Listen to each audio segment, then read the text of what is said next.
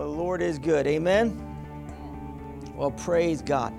Well, I want to talk to you today about freedom, that we have freedom in Christ, and we have freedom in America, praise God. But our freedoms are getting shorter and shorter in America, amen? And we as a church need to stand up and start standing up for what's right and what's true. And I believe that the enemy's working against the church in this day. And we know the Bible says this, that the church will get lighter, but the world will get darker. But even though the world's getting darker, the church should still be an influence in today's society. Amen? Amen. We're supposed to be the most powerful institution in the world. And God doesn't want the devil pushing us around. Amen. Amen. Can I get an amen there? Amen. We're supposed to be pushing the devil around. We're supposed to be speaking, and how we do that, we speak the word. So I want to talk to you about world views and how we view the world. You could say philosophy. And, you may have taken a philosophy class, but everybody has a philosophy or a world view on or how they see things. A philosophy or a worldview is a set of values or ideals or beliefs that people stand on. And, it's a viewpoint that determines our response. Whatever viewpoint we're standing on or philosophy, it will determine our response to what happens to us. And we need to have, I like to say this, we need to have a biblical worldview in how we see things. And unfortunately, I believe the enemy's working against the church. The church should be standing for truth. All the church. And not some of the church standing for some truth. And part of the church is standing for half truth. No, we need to stand for full truth. Amen? And, we need to stand together. And one person said, one famous person, it may have been Benjamin Franklin, said that, if we don't stand together, we'll hang alone. And so we need to stand together, amen? In other words, Jesus said this way, a kingdom divided cannot stand. And so we need to stand with what's right and with what's true. And the Bible, no matter what people may say, they may say it's a living document that changes with culture, but the Bible does not change with culture. It's the same as Jesus is the same yesterday, today, and forever. No, the Bible, the culture doesn't change the Bible changes the culture. The Word of God should change the way we view things. And so, the Bible is everything that we need. The Word of God is truth. It's not a truth, it's the truth. And so we have to stand on the Word of God. If you have your Bibles this morning, open them to Colossians 2, verse 8. And we need to take a look at this because I believe that the enemy's trying to deceive some of us Christians. When I have even people that I know that they don't belong to this church, I don't minister to them, but I know some Christians that are standing with some of the things that are going on in our nation, standing with same-sex marriage. We as Christians should not be standing with those kind of things because it's not biblical. Amen. And so we need to be standing with what the Word of God says. But the enemy will try to put in things that, into the Word and try to, I'll get into it in a little bit. But let's look at this in Colossians 2, chapter 2, verse 8. It says, beware lest anyone cheat you through philosophy and empty deceit, according to the tradition of men, according to the basic principles of this world, and not according to Christ. So here the Apostle Paul is talking to the Colossian church, and he's saying, beware lest anyone cheat you through philosophy or empty deceit. Or in other words, in their way of looking at things, of their point of view. And, everybody has an opinion. Everybody has a point of view. And so, people have opinions about everything. You may have an opinion about my shirt today, and you may like it, amen, or you may not like it. Doesn't matter, I like it, amen. And that's why I wore it today, because it's patriotic, amen. But, everybody has opinion. But listen, just because you have opinion or an idea, if it doesn't line up with what the Bible says, if it doesn't line up with what the Word of God says, then you need to throw your opinion out. And so here, what the enemy's trying to do, he's trying to cheat some of us through philosophy and empty deceit, through the traditions of men. Some of the church today, they don't believe, and it's unfortunate, they don't believe that Jesus still does miracles today through the church. A lot of the church preaches against miracles and healings. Thank God for doctors, and God has raised up doctors. I'm for doctors, but I'm for Dr. Jesus. Amen?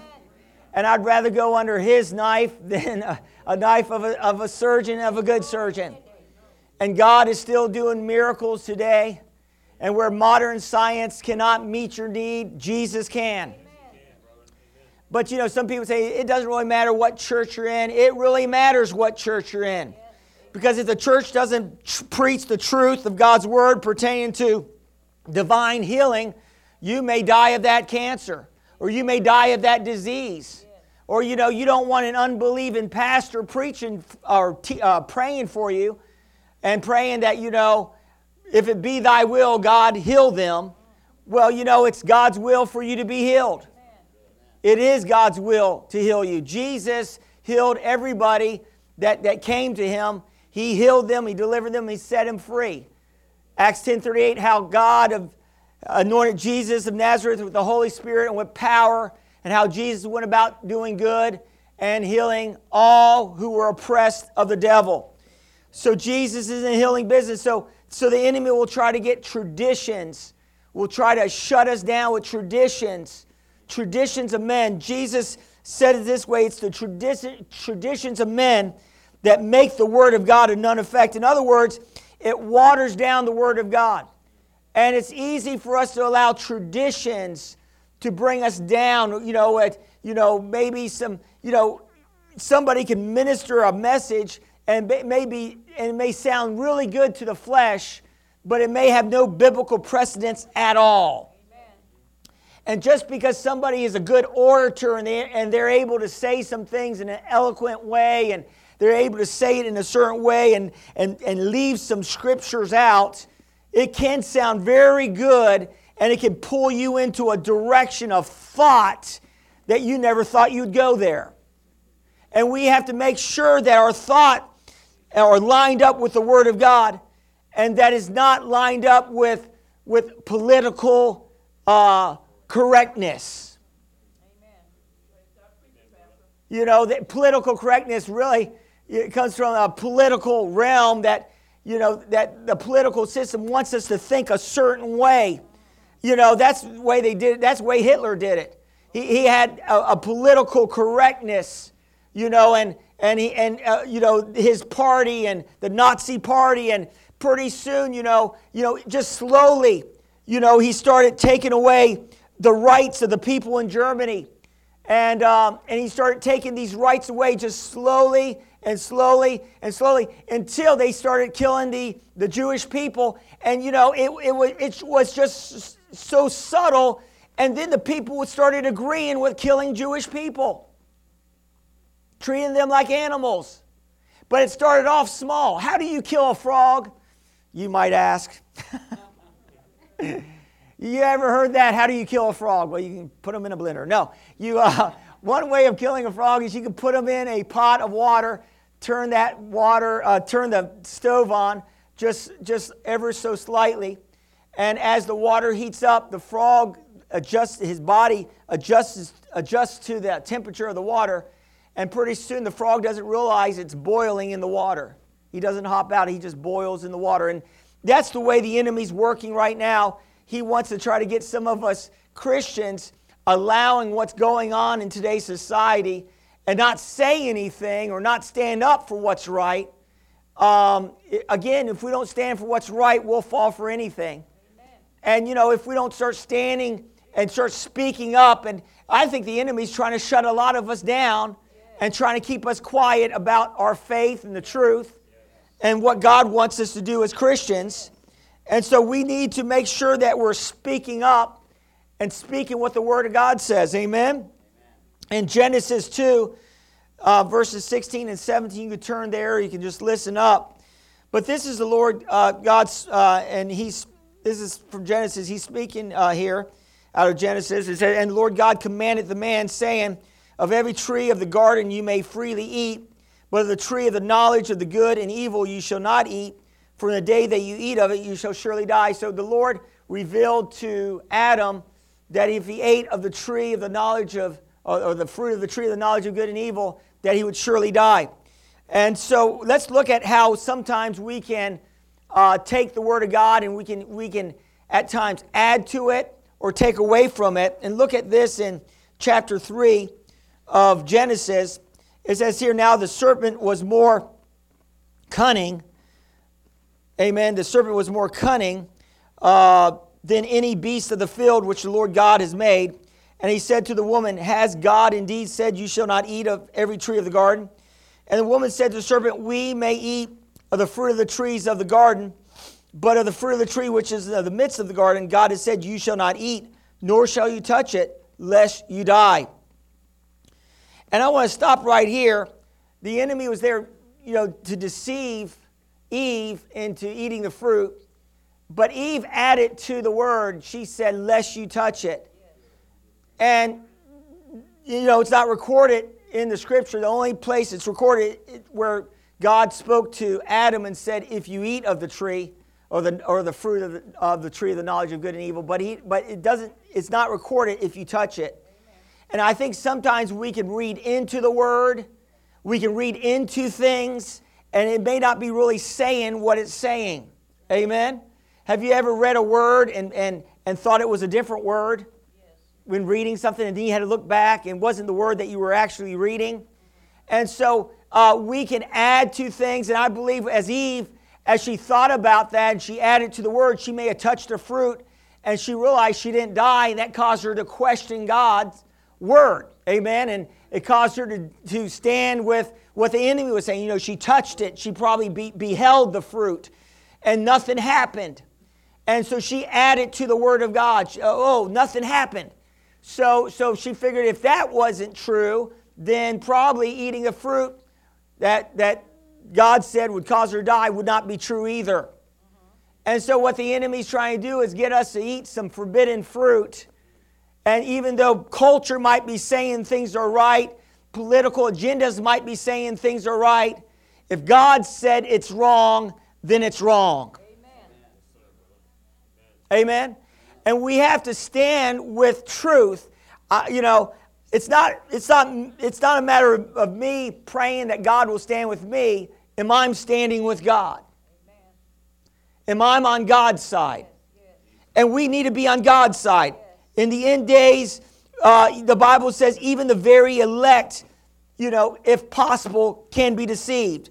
Which means that it's a possibility. Elect is saved folks. It's people that are saved, that are blood bought, that believe that Jesus is their Savior. There is a possibility of us being deceived in the last days. And the enemy is doing everything he can to deceive mankind. He's doing everything he can to come against mankind. Now, with this same-sex marriage, some people may say, well, that doesn't affect me. If you're a Christian, you may say, it affects everything. Amen. It affects how they teach in the schools. If you have children, I have children. It affects, they're going to teach alternate lifestyles in our classrooms. They're going to start teaching all this stuff, trying to make it right when it's not right. Amen? And then what they're trying to do is build this into, it'd be just like when abortion, was legalized, it'd be like them teaching, abortion is okay, in our school system, and it's okay to abort children. And we know that's wrong. And now they're trying to get this philosophy not only into our school system, but trying to get it into the church, where now whole denominations are embracing an ungodly form of thinking. Amen. Are you hearing what I'm saying? Thank you for that one. Amen. Amen. Praise God. And it's terrible, especially if you're a school teacher. And you're a Christian school teacher to be forced to teach something that goes against your moral code. To be forced to teach something that's totally not even right. 50 years ago, it wasn't even talked about. It wasn't even a foothold. Today, it's a stronghold. What do I mean by a stronghold? A stronghold is a way of thinking. And now it's trying to permeate our society. And so we need to make sure that we're standing on what the Word of God says. You know, some would say, and I've been studying this, you will have some that will say that they're Christians and homosexual. And they're saying it's okay because the Bible teaches it. And it's not enough in the Bible to say that homosexuality is wrong. But I like to refute that argument this morning for a moment. We'll continue with my message on freedom. But it says here in Mark 10, verses 6 through 9, and Jesus, they were talking about divorce, and Jesus was talking about the original intent of man. And in Mark 10, 6 through 9, it says, but this is Jesus speaking, but from the beginning of the creation, God made them male and female. For this reason, man shall leave his father and mother and be joined to his wife, not significant other, not spouse, not significant other. Are you hearing what I'm saying? But wife. And the two shall become one flesh. So then there are no longer two, but one flesh. Therefore, what God has joined together, let not man separate. Amen. And so what God puts together. And so God has created, that's in original design. You can't take a screwdriver, or a screwdriver's designed to screw screws in. It's not designed to hammer with. Amen. And what God has designed, He has designed man, and He has designed man. And for us to be, to complement one another. Amen. And for us to procreate. And for us to build, and I'm going to say this, that, you may not have been thinking about this, but this same-sex marriage that's been, it's unconstitutional, what they're doing. Having 5 judges, control what the whole nation is standing for, which the whole nation is standing for, a marriage between a man and a woman, and 5 men put in law for 50 states to stand with this. Have mercy on God's mercy be on those souls of those 5 men. Amen. And so totally redefined what marriage is. It's a redefinition of marriage. I'm not against these homosexual, and call them homosexual ungodly unions if you want to call it something. That's what I would call it. Or homosexual civil unions. But don't call it marriage, because marriage is defined in the Bible. Amen. It's defined by what Jesus says right here. And if it was defined any differently, Jesus would have said something different. But he said it in here, and so you can bet your bottom dollar that's the word. In Romans 1, verses 26 through 27, let's look at that. And this is the Apostle Paul. I think we need to look at this because there are some Christians that are saying, hey, listen, we need to walk in love. And doesn't the Bible teach that we should love everybody? And yes, the Bible does teach that we should love. We should love the sinner but hate the sin. Amen? And so we should love the sinner. Yeah, I'm not against homosexuals, but I am against the sin that will destroy their lives, send them to hell, and destroy the sanctity of the family, which is marriage between a man and a woman. And it's an attack on family. And family really is God is all about family. A church is a family. Amen. And it's an attack on family and manhood. Amen. And so Romans 1, 26, 27, if you're there, just look at that. Praise God. I mean, I could go a little bit further, but it says, for this reason, God gave them up to vile passions, for even their women exchanged the natural use of what is against nature. Likewise also the men, leaving the natural use of the woman, burned in their lust for one another, men with men committing what is shameful, and receiving in themselves the penalty of the error which was due. This is pretty strong words here. And some people that are claiming to be Christians that are, or homosexual Christians are trying to say that the Bible doesn't teach against this kind of lifestyle. But what is Paul saying here?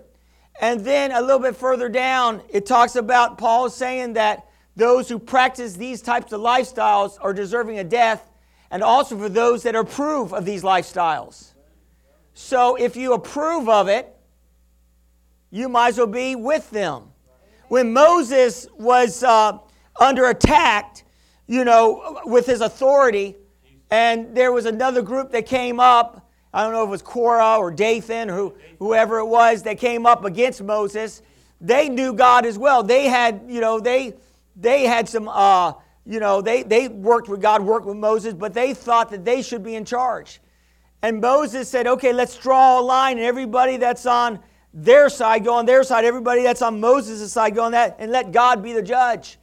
And the Bible says that the earth opened up and swallowed them down. They dropped. And God stood with Moses. Amen. Listen, listen, there is going to be a great divide in the end days. And we're going to have to stand for truth, or if we don't stand for truth, we'll fall for anything. And we're going to have to stand for what the Word of God says, even if it's uncomfortable. Amen. Our Christian walk is not always supposed to be comfortable.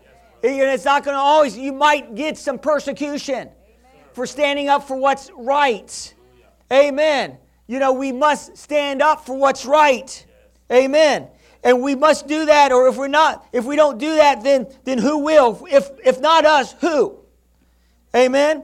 And so we need to stand for that. So we see that in 1 Timothy 1, 8 through 11, it says it this way, because, we want to look at more scripture pertaining to this.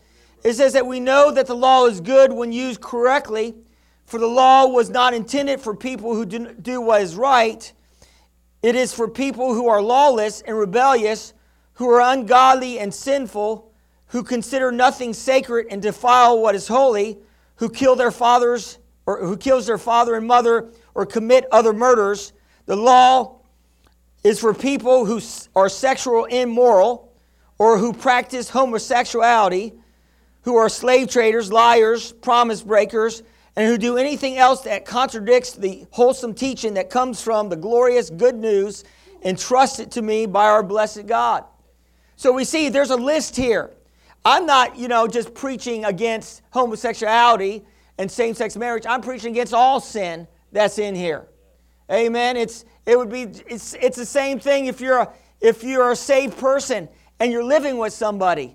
You're going against what the Word of God says. Amen. You should be married. Amen. So you're going crosswise in the teachings of the Word of God. And so we have to look at some of these scriptures, and what the problem is that most Christians don't read their Bible. Most Christians don't study their Bible, and that's why most Christians are easily deceived. They go with what sounds right, what feels right. If you go with what feels right, you could die an early death. Amen.